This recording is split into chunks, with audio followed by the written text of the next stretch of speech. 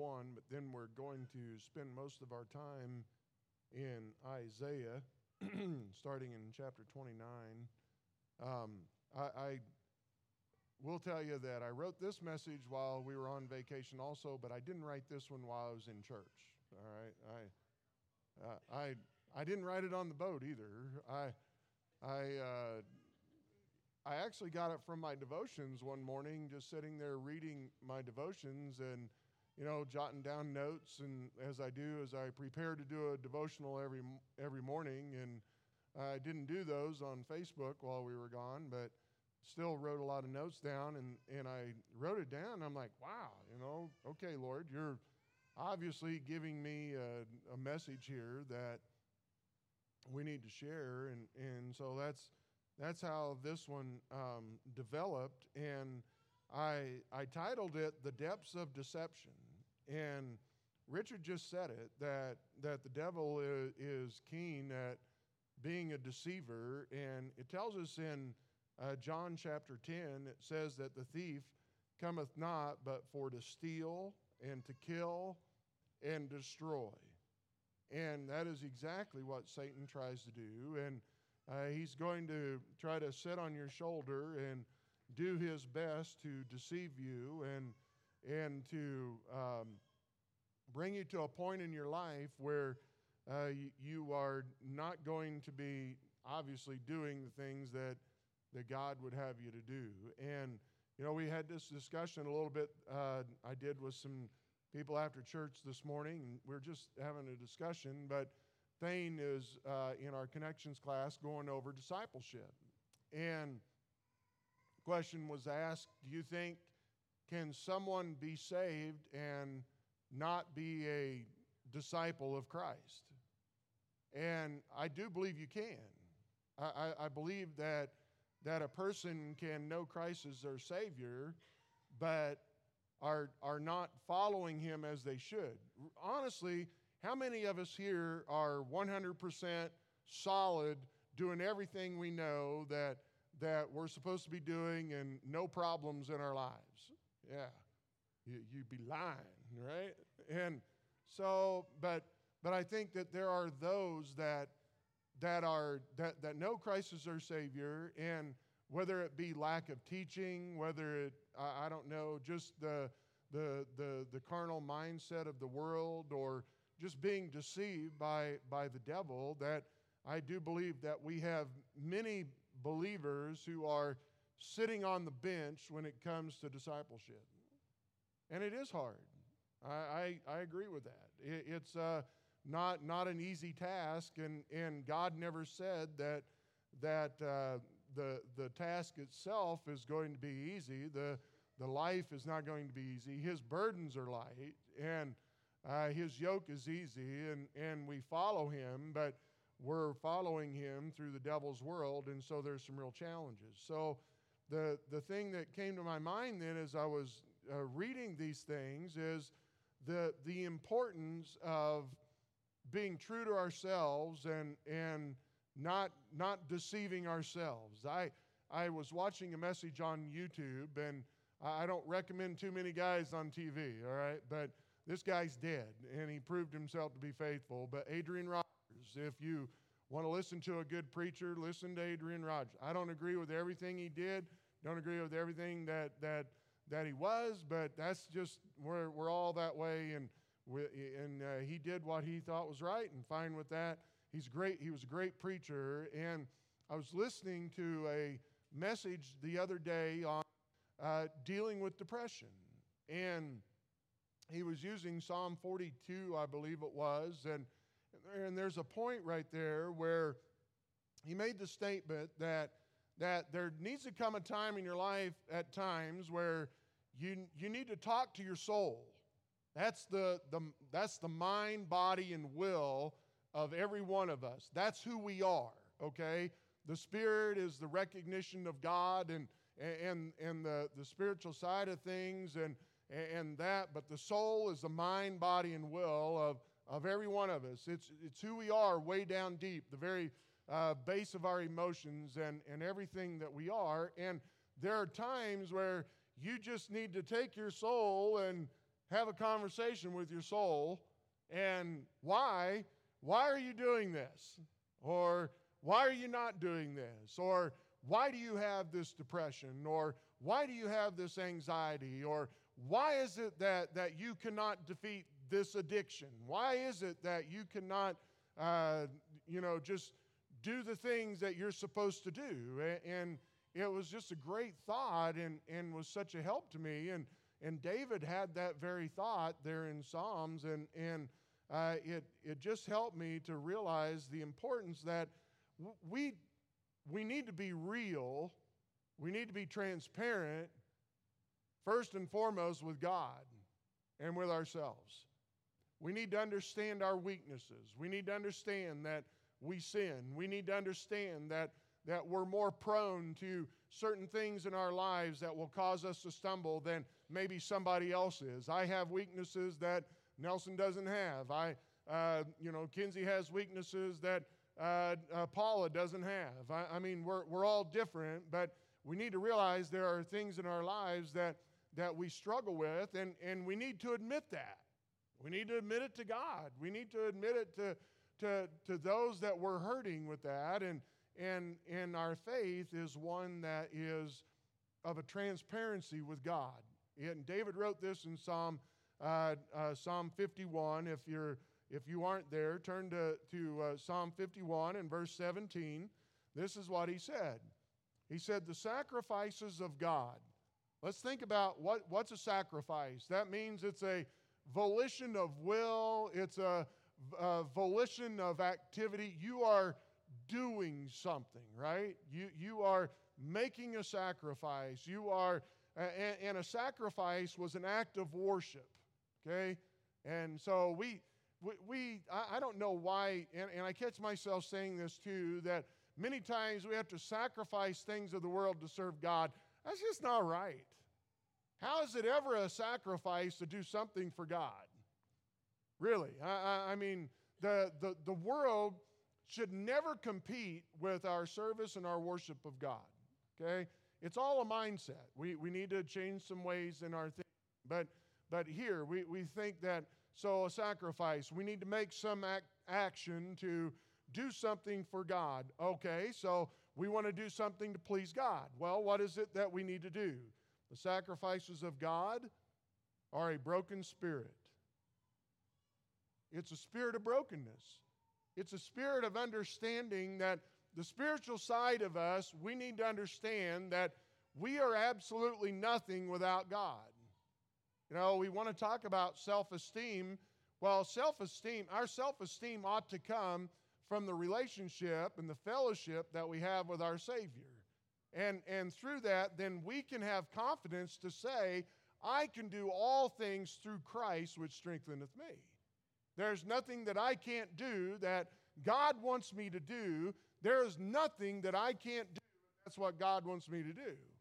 And we can be and have self-esteem in knowing that we are a child of God and that He can use us. But in that too, we need to have a broken spirit where we say, God, I can't do this without you. I am broken, and my spirit is broken, and I do not want to take the reins again. I do not want to take the wheel again. I don't want to be the one that is in charge of my life. I want you to be in charge of my life. Well, that's what he's talking about. It's a sacrifice to have a broken spirit and to say, not my will be done, but thine. And that's difficult, isn't it? When Jesus said that, he knew that he was soon to die on the cross. And so here we need to learn to do the same thing. And whether it's that old man that we talked about this morning that wants to rise up, that old man needs to be put back in the grave where he was at and keep him there. And have a broken spirit and leave that there and follow God. But also a broken and a contrite heart. There's your soul. There's your mind, your body, and your will. And all of that also needs to be broken. And we need to come to the point where we are a servant of God, and we will do whatever He calls us to do, and we will wade through whatever muck it is that He wants us to wade through, and whatever the circumstances are, and whatever situations He puts us in, we're His. And we are broken to the point where we give that all to Him. And we need to follow Him. And that contrite heart, oh God, Thou will not despise. God will never regard that with contempt. God will never look down on that and scoff at you or laugh at you, but it is then that God's grace, you will find that you will be in a realm in your life that you've never been in before when we can truly say that we have a broken spirit and a broken and contrite heart. And contrite means crushed. I mean, you're completely crushed. Your heart, your soul, your mind, your will, you do not want to do anything other than God's will in your life. That's where we need to get to, and that's where we need to stay. That's the battle, isn't it? That old man likes to come up, and not only does the old man like to come up, our sin nature want to rise up and get fed, but we also know that there are the voices of the world that are mainly controlled by the devil himself, who is trying to tempt you and coerce you or deceive you. And he's very good at that. And he does that, and he wants to do that in our lives. Well, that depth of deception that I'm talking about in the title of this is, he shows us this in Isaiah. And so we have some points that we're going to see three characteristics of understanding and realizing that you are being deceived. And I do believe that the devil can deceive believers. If we're not walking where we ought to be, we can be easily deceived. And so we need to be listening to the Holy Spirit constantly. But I do believe, and I think this will help us to understand that this is the barometer. This is the thermometer that, a barometer telling us whether a storm is coming or not. It's also a thermometer telling us whether we are getting sick or not. These are some telltale signs that we are being deceived, and we need to get these things out of our lives. So in Isaiah 29 and verse 13, we see the first one is that you will have a hypocritical faith. It'll be a show, but there won't be anything to it. Wherefore the Lord said, for as much as this people draw near me with their mouth, and with their lips do honor me, but have removed their heart far from me, and their fear toward me is taught by the precept of men. And so here they make a show of their worship, and they are worshiping God with their mouth, and they are saying all of the right things, as it says here, and their lips are honoring Him, and they're doing those things, and they're coming to church on Sunday. They might be coming to church on Sunday night, Wednesday night, helping in Quam. They have the show, but down deep in your life, you're doing this not for the reason that you ought to be doing it. You're doing this to impress others. And here, their fear toward me is taught by the precept of men. They were more concerned about the men and their laws that they were making than they were concerned about God Himself. And so they were concerned about the show, that they need to show themselves to be something that they're not. I had some time to reflect over these last couple of weeks, and look, pastors can get there too. Preachers can get in the pulpit and they can be preaching the Word of God and be just a shadow of what they ought to be in their life. And we need to quit that. We need to be real with our soul. We need to be real with ourselves, and we need to be real with God. And you need to be asking yourself, am I being hypocritical in my faith? I mean, he quotes this in Matthew chapter 15. He quotes it in Matthew chapter 7. This was something that was prevalent in the Jewish nation. Well, I can tell you it's prevalent in the Gentile nations too. And it's prevalent in our churches today. And we need to quit playing the game and having some hypocritical faith and where we exhibit righteous behavior publicly, but we live differently privately. You make a show of worship, but you neglect God with your true love and devotion. You're not going to be sincere and honest in your worship when you do that. So that's one of those telltale signs. He told them he said that to Judah, and he tells that to us today, that one of these characteristics of understanding that you are in the depths of deception is that you're going to have a hypocritical faith. Secondly, turn over to Isaiah chapter 30, verses 8 through 11. You will also display a hateful behavior. Now go, write it before them in a table, and note it in a book, that it may be for the time to come forever and ever. So, and you know what? We have it right here. It's written right here. It's written, the playbook for us is right here, the book of life, that, and not just the book of eternal life, but I'm talking about a book of life principles that we can apply and use and walk with and obey, is right here in His Word, and we need to take it today, and we need to be living according to this. And here we see that if you're not doing that, then you're going to start displaying a hateful behavior. And what does it say? That this is a rebellious people.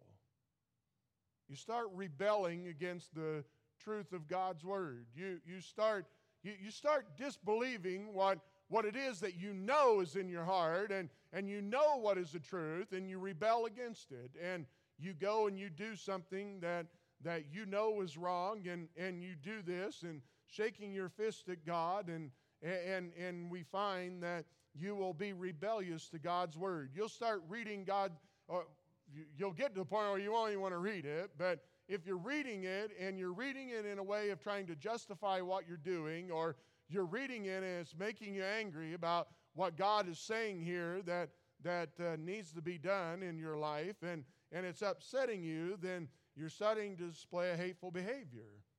Not only rebellious, but lying children. You'll be deceitful. You will be deceitful to yourself. You're going to be lying to God, and you're going to be lying to those that love you. And we'll live this life of deceit, and you can walk along and you can think that you have everybody fooled, but you don't have anything on God. And God knows, and God is watching, and God is going to start knocking on your heart and convicting you of your sin. And He is, or I'm sure He is, if you're a child of God, and you are going to be deceitful to all of those around you. And then children that will not hear the law of the Lord. They refuse to listen, and hear has the idea of not only hearing what it says, but hearkening unto it. Hearken means to hear it and obey it. We need to not only hear it, but we need, and not only know it, but we also need to apply it, right? That's for all of us. We need to apply God's Word. And if we're not doing that, then we're going to have a hateful behavior towards God. We're going to have a hateful behavior towards those that love you, and you're going to start, you're just going to start trying to justify everything you're doing and your behavior, and you're the one that's being hateful because you're the one that truly is being deceived. And so be careful, and you're unbiblical in your behavior, and you'll grow to hate the truth. Because they say, which say to the seers, see not, and to the prophets, prophesy not unto us right things, speak unto us smooth things, prophesy deceits. They'll grow to hate the truth, and they will want you, and those around, they will surround themselves with those who do not speak the truth. And what is the verse? Isn't there a verse in Corinthians where, or is it Galatians, where Paul says something like, do you hate me because I tell you the truth? And that's my own paraphrase, but that is what he told them. He said, do you hate me because I tell you the truth? Well, if you are starting to find your relationships with people that you know love you and that are born-again believers and trying to walk the way that they ought to, and you are starting to have a hateful behavior towards them, you need to stop and, first of all, stop thinking about them and wanting to blame them. And secondly, you need to start asking yourself, what is it going on in me? Look, Satan is very, very smart, and he's very powerful. He's far more powerful than we are. He's not as powerful as God. He's not as powerful as the Holy Spirit that lives in you. But if you're squelching the Holy Spirit, you're quenching the Holy Spirit of God, and you're grieving the Holy Spirit of God, and you're not listening to the Holy Spirit of God, then there are some times where the Holy Spirit will pull up and say, okay, I'll be quiet for a while, and that's when you're going to go off, and you're going to end up finding yourself where you don't want to be. And so be careful. You're going to have a hypocritical faith. You're going to have a hateful behavior, and it's going to take you down a hopeless road. Look in Isaiah 31 and verse 1. Woe to them. I would say that every time when God says woe, we better listen. I mean, this is a serious warning that God is giving, and you know what woe has the idea of? Don't do this. And that's God saying it, okay? This isn't some passive grandparent or some passive parent who just doesn't want to discipline their child. This is God himself saying, don't do this, okay? And he says, woe to them that go down to Egypt for help. What does Egypt represent in the Old Testament, New Testament, in the Bible? What does Egypt represent? Anyone know? The world. The world. We need to get to the point where we realize and understand that we're sojourners here. This is not our home, and this world has absolutely nothing to offer us. This world offers hopelessness. It offers sadness. It offers grief. It offers stress. It offers anxiety. It offers depression. It offers discouragement. It offers bullying. It offers insecurity. You name anything like that, and that's of the world because that's of the devil. There's nothing good in the devil. The only thing good comes from God above. And so we need to look to him, and here we just need to stop thinking that it's the world that needs to help us. Now, here's some answers to some questions that I have sometimes, and I know some probably think I take it too far, okay? But just everybody knows this. We have never, since I've been a pastor here, we don't do rummage sales or yard sales or car washes or anything like that. Like for our teens to do something, I don't have a problem doing it within our church, but I just don't want people to think that our people, our believers, need help from the world to send our kids to camp. I don't think we do. I know we don't. We've never needed the world to do that. God's people take care of God's people. God takes care of God's people. And so I don't believe that we need to, I don't think we need to reach out to the world to build our new building. God's people can do that. And God will do that through God's people. I know I'm weird on that, but I don't want to ask the world for anything. We'll do what we need to do, and we will do this with God's instructions and God's wisdom, and we do not need the world's help. So now we have had people that we've done funerals for that are not a part of our church, probably not a part of any church at all. And they have sent money to the church. We take that, but we're not asking for anything, and all they have done is done what God has led them to do. And yes, I believe God can lead unsaved people to do things like that. But we're not asking the world for help. And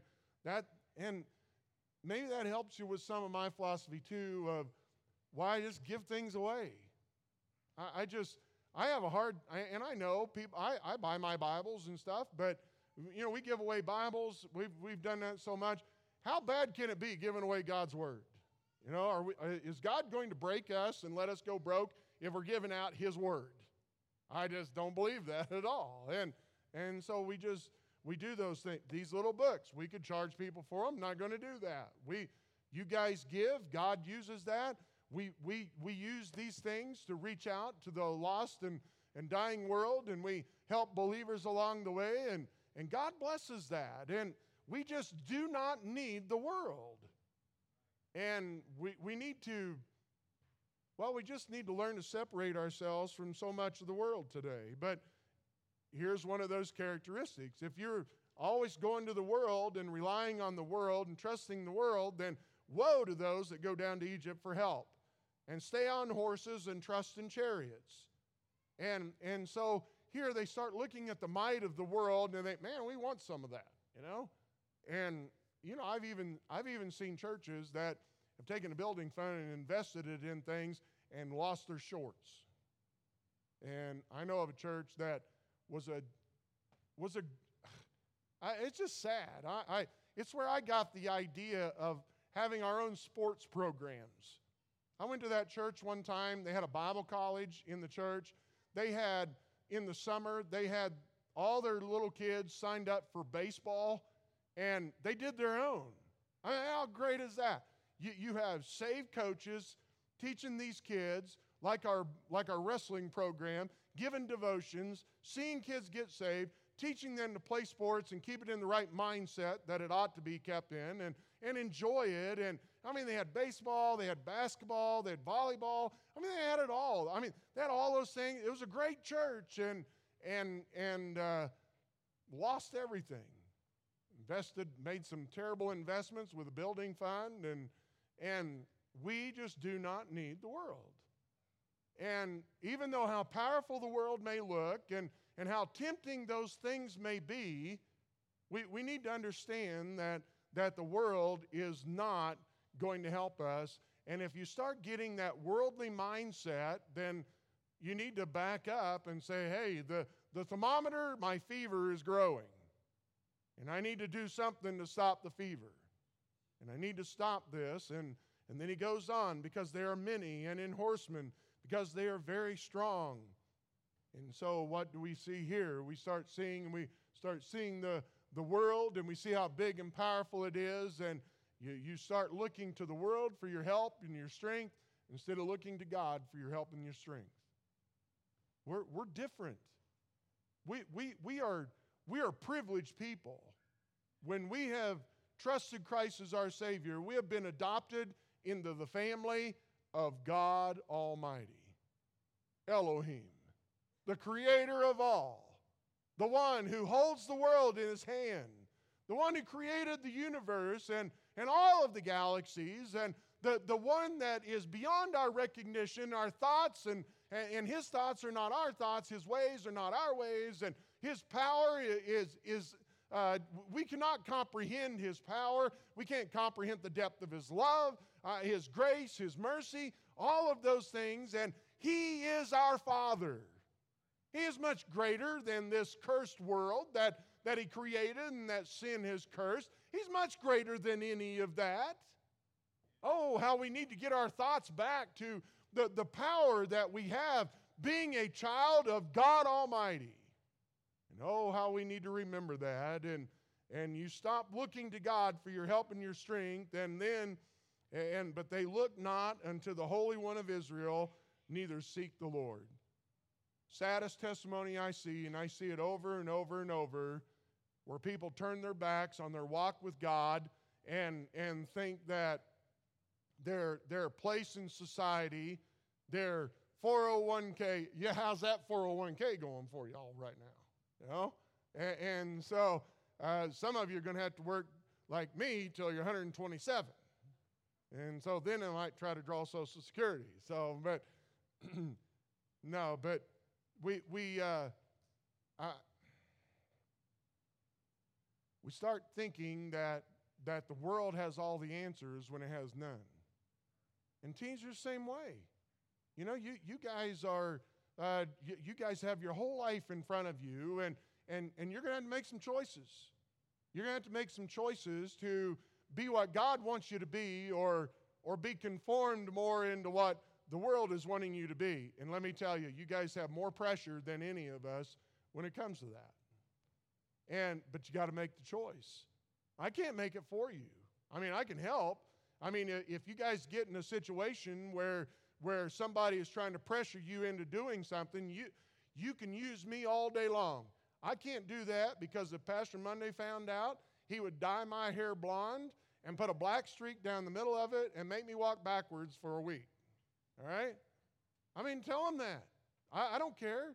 Let me be the bad guy. Let me pressure you into doing the right thing. And tell them, hey, you ought to come, and be a positive pressure on those guys instead of letting them always be the negative pressure in your life. I mean, and we're the same way. You go into work, you have those that are going to challenge your beliefs. Tom and I had a conversation about that before church tonight. Family members can challenge you along the way. What are you going to do? You're going to stand for God or are you going to crater? Well, the world is your enemy. And yes, we walk in this and we sojourn in this world today and we're a part of this world and in living here, but this isn't our home. And how joyful we are to know that. And so, last thing, I know I'm a little long, but I apologize. Wes probably already warned you, said he hasn't preached in 2.5 weeks, so he's probably going to keep you a long time. And you didn't say that? Thane did. Oh, yeah. I knew one of you would. All right. So what do we do? What do we do? Isaiah 30, just back one chapter, verse 18. Let's see if you guys can name these things. There's 1 point for every verse, except for 24 and 25 is one point. But verse 18, if we're going to have a healthy response and get out of this worldly mindset and quit being deceived, how do we respond? And therefore will the Lord wait, that he may be gracious unto you, and therefore will he be exalted, that he may have mercy upon you, for the Lord is a God of judgment. Blessed are all they that wait for him. What should you do? Wait for him, right? So before you make a decision, before you decide to go do something, then maybe you ought to start asking the Lord, Lord, should I do this? Is this what you want me to do? Is this what I need to be doing? Wait on the Lord. You park your car in the right place. You gripe and you bellyache because you're 25 minutes late getting to work, right? And then you're thinking that all is a mess, and then you park your car, and then you find out God had you to park in that very spot at that very time for one of his little creations, right? We wait on the Lord. You got to make a major decision in your life. Like I said, sometimes you make a decision that you won't see the impact of it for 20 years. But God knows. So we wait on the Lord. For the people shall dwell in Zion at Jerusalem. They shall weep no more. He will be very gracious unto thee at the voice of thy cry. When he shall hear it, he will answer thee. Cry out to God, right? I think that we need to, if we start displaying some of these characteristics of hypocritical faith and hateful behavior and you know you're going down a hopeless road, then you need to cry out to God. You're waiting on him and you cry out to him. And what does he do? And though the Lord give you the bread of adversity and the water of affliction, yet shall not thy teachers be removed into a corner any more, but thine eyes shall see thy teachers. He'll open your eyes to the truth of his word. When we are rebellious and we don't want to see it, then we're not going to get much out of God's word. But when we turn back to him and we are waiting on him and we cry out to him, then he'll open our eyes to the truth of God's word. And thine ears shall hear a word behind thee saying, this is the way, walk ye in it. When you turn to the right hand and when you turn to the left. He also helps your hearing, where you can hear what his word is saying and you can know how you ought to walk and what you ought to do. Ye shall defile also the covering of thy graven images of silver, and the ornament of thy molten images of gold. All those things that you have been worshiping, all those things that the world has told you that is important, thou shalt cast them away as a minstrel's cloth. Thou shalt say unto it, get thee hence. That's repentance. You're going to repent of those things that you were doing and the mindset that you had, and you're going to get your heart right, and you're going to get your thoughts right, and you're going to get rid of that junk that's in your life and start walking in the way that you ought to walk. And yes, there are going to be days where you're going to win that, days you don't. What do you do on the days where you don't win that battle? Well, you confess it and get back up and move forward, right? And so, but repent. And then he blesses when we do that. Then shall he give the rain of thy seed, that thou shalt sow the ground withal, and bread of the increase of the earth, and it shall be fat and plenteous. In that day shall thy cattle feed in large pastures. We'll be restored to his blessings. We'll reap his blessings. And in verse 23 also, we'll have plenty. In verses 24 and 25, the oxen likewise, and the young asses that ear the ground shall eat clean provender, which hath been winnowed with the shovel and with the fan. And there shall be upon every high mountain and upon every high hill rivers and streams of water, waters in the day of the great slaughter, when the towers fall. And then verse 26, moreover, the light of the moon shall be as the light of the sun. Light of the sun shall be sevenfold, as the light of 7 days, in the day that the Lord bindeth up the breach of his people, and healeth the stroke of their wound. He'll heal you. How good is that? I mean, we turn on God so often, and how many times do we catch ourselves being a hypocrite? How many times do we find ourselves being hateful?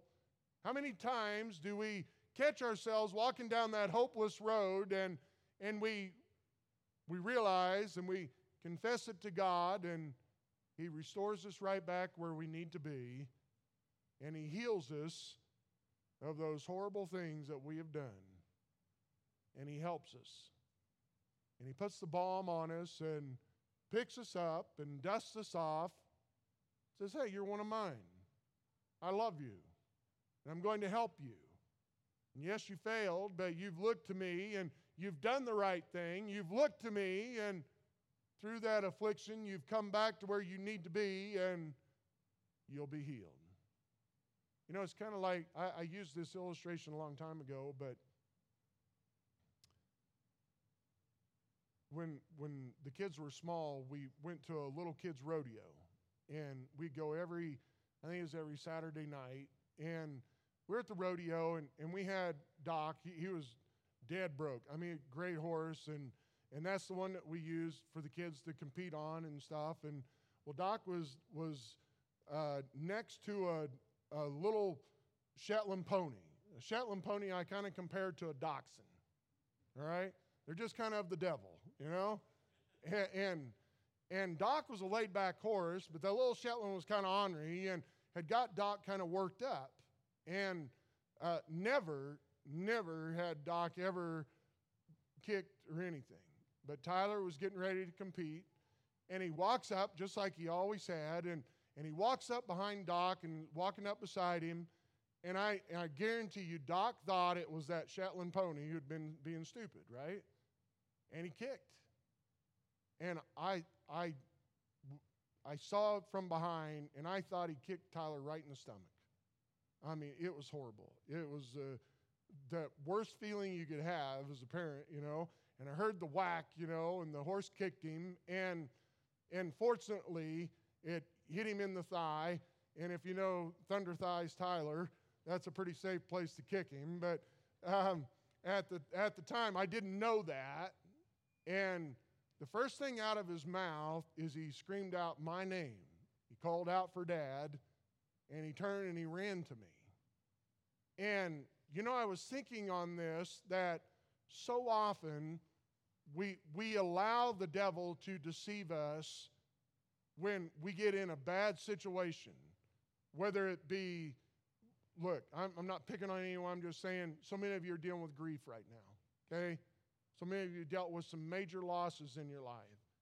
It's the inflation, the stress of the incomes, and you know whatever it may be. Okay, You can be in some very stressful and some period of your time right now that's really challenging.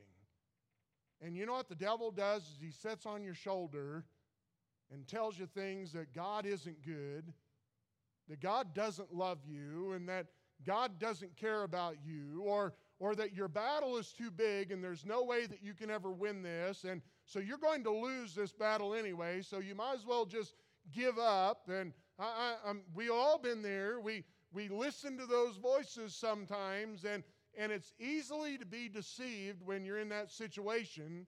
But you know what you ought to do instead? Is exactly what Tyler did. The first thing that he did is he cried out to his dad, and he ran to his dad. I couldn't help him. But you see, God can help you. God can help you with whatever it is that you're going through. And we can be so easily deceived when all we would have to do is at that very moment of our circumstance, Father, help me. I need your help. I'm weak. I'm desperate. You know where I'm at. You know who I am. You're being honest with yourself. You're being honest with God. You need to tell your family or or an accountability partner or somebody that helps you in your daily walk to let them know that, hey, I'm struggling with this, and help each other to get where they need to be. But God is always there. And God is always ready to forgive and to restore. Let's quit being deceived, who all he wants to do is steal, destroy, and kill. But let's live a life that we can know we are forgiven, and that we don't have to live in shame, and we don't have to live in guilt. But we can live knowing that we've been restored and knowing that God wants to use us. Let's pray. Father, I thank you. Thank you for what you gave us here in the book of Isaiah. How powerful it is. Lord, we truly cannot understand the depths of your love, your mercy, your grace, your compassion. But Lord, it's there. You show us in your word over and over and over. And Father, I thank you. Thank you for so many times that you forgive me and restore me. And Father, I thank you for the same that you've done for everyone sitting in here. Lord, I pray that you will help us this week to walk out of here not beaten, but encouraged, knowing the burden of forgiveness is that the forgiveness has taken the burden. And Father, we can walk out of here knowing that we're restored and knowing that we are still in the battle. And I pray that you help us, each one of us, to be what it is that you want us to be. Pray you take your word, heal the sores, put the balm upon the places that need to be healed. Strengthen us and guide us and help us to be what it is that you would have us to be. Use us this week, Father, to be what you want us to be and reach to those that need you. And Father, when we come back, that we can give testimony of your goodness, your grace in our lives. In Jesus' name I pray. Amen. That invitation never closes. You need to see me after service. Call me this week. Happy to help you in any way that I can. God bless you guys. You're dismissed.